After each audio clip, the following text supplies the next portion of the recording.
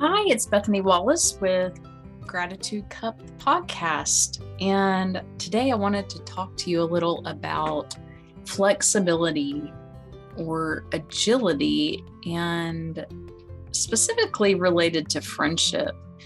I think that one thing I've noticed about my own friendships over the years is how if I try too hard to force friendships or force friendships to last, force friendships to remain the way that they are, or force connections to be too rigid and stay the same, then I miss out on the opportunity for other friendships to grow and bloom, and I miss out on opportunities for new friendships to form.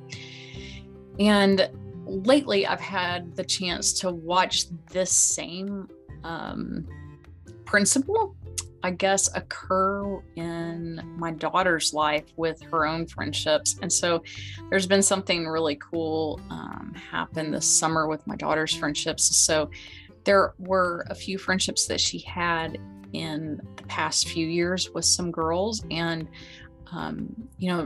pretty strong friendships or at least consistent friendships with some girls. And for different reasons, they just have kind of fallen apart or just sort of grown apart, I guess. But the beautiful thing, and I think that this is sort of a God thing, that God always, for things that we lose or for things that fall away in our lives, that God always replaces them. And that's the redemptive thing of God's nature. And so I've watched that for those friendships that in my daughter's life that have kind of fallen to the wayside, that God has replaced those with new friendships, and friendships that maybe were already there, but not that strong. Those friendships have sort of begun to grow stronger and have blossomed. I'll tell you about one in particular. So she's friends with a girl who she goes to church with. And this girl is a year older and a little more outgoing and very charismatic and fun and full of energy. And it's sort of like an aspect of my daughter's personality, but like times 3. And so she's really gotten close to this girl this summer. And because of some circumstances with that girl's family, and they have like some new responsibilities in their family that it's taking up a lot of their time. And so we've been able to kind of step in and offer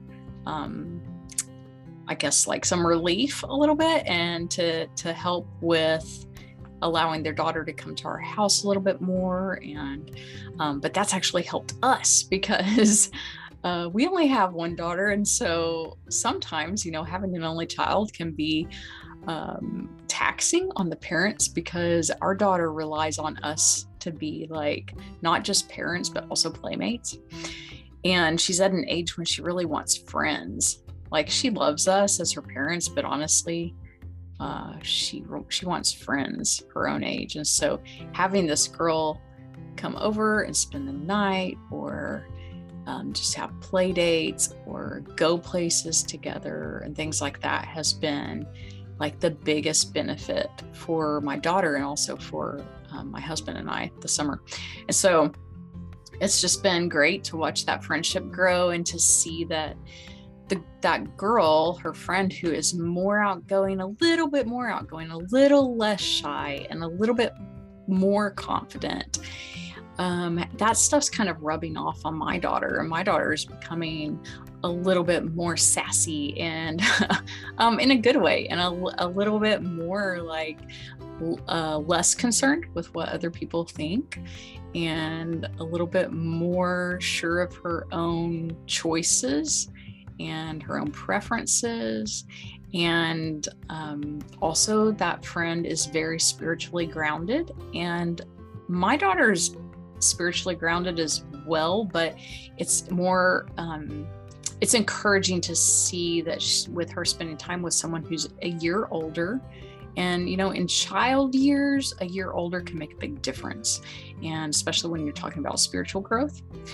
So just for all those reasons, this summer, watching that friendship grow has been like a huge blessing to me and an encouragement to me as a mom. So I'm so grateful for that. I'm grateful for her parents allowing her to spend time with us, with our family, with my daughter. And I'm grateful for their friendship, for God growing it. And I'm grateful that I've learned the lesson from watching that friendship, that it's okay for me to also do the same thing in my own friendships. Like if I have a friendship that for whatever reason isn't working anymore, or is kind of falling apart, or is just weakening, I don't have to really work at that. I don't have to make friendships happen. I don't have to force friendships. I can just let them evolve naturally. And that's what's supposed to happen. I can let God just guide things and, be a little more like water and let it flow where it flows. I don't have to constantly be trying to build dams or just force everything. And just being a little more natural with friendships just feels good right now.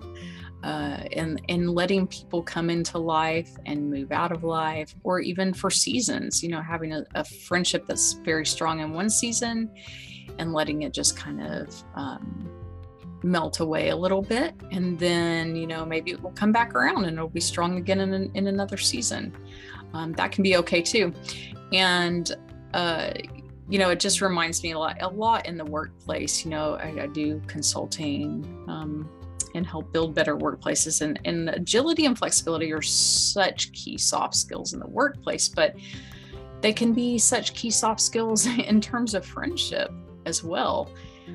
And that just really has been a principle that has been strengthened for me lately in watching those friendships with my daughter, and thinking about friendships of my own too, and seeing some friendships of my own grow lately. And it's so strange how some friendships that honestly I kind of never thought would turn into anything have turned out to be the strongest friendships in my life. And then friendships that at one point probably I thought were going to turn out to be the strongest friendships of my life are still strong and have some, great ties with, but maybe aren't the people, those people aren't necessarily the people I tell everything to, or they aren't my go-to people right now. And that's okay.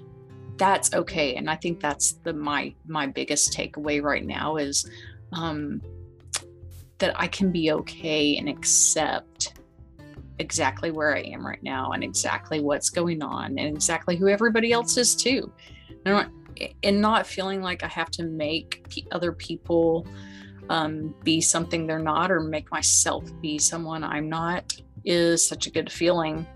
So I have a lot of gratitude also for acceptance right now. And so I hope that wherever you are with your friendships and with relationships, that maybe this will speak to you a little bit. Maybe this will give you something to kind of chew on today, and that you'll find the friends that you need for wherever you are in life, that God will give you the exact people you need to kind of be what, as we say in recovery, to be God with skin on, and help you carry those loads on the heavy days and celebrate your good news on the good days. If you want some more encouraging, positive, and grateful words, you can visit my blog at gratitudecup.com.